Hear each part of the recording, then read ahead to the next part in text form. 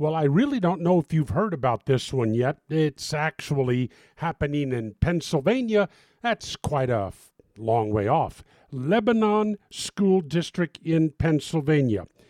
About 50, maybe 60 teachers and administrators with this school district in Lebanon, Pennsylvania, were just given a day of specialized training in the Baptist church or the Baptist faith or whatever.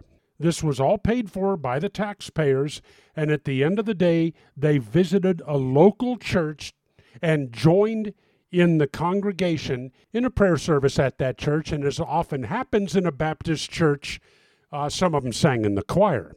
And as you might expect, all hell is breaking loose now. Atheists are threatening to file a lawsuit.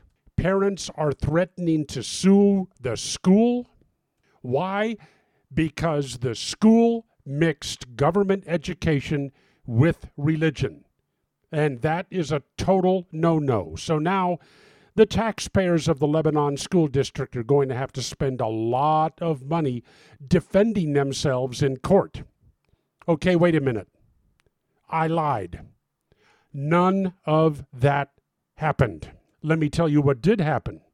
50 or so teachers and administrators with the Lebanon School District, including the superintendent, had a day of specialized training in Islam at taxpayers' expense. It wrapped up with them hitting the floor of a local mosque without their shoes and partaking in the Muslim call to prayer.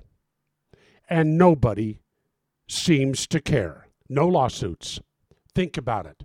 And in the Solomon Brothers traveling studio, Wandering the Desert, this is Neal Boortz.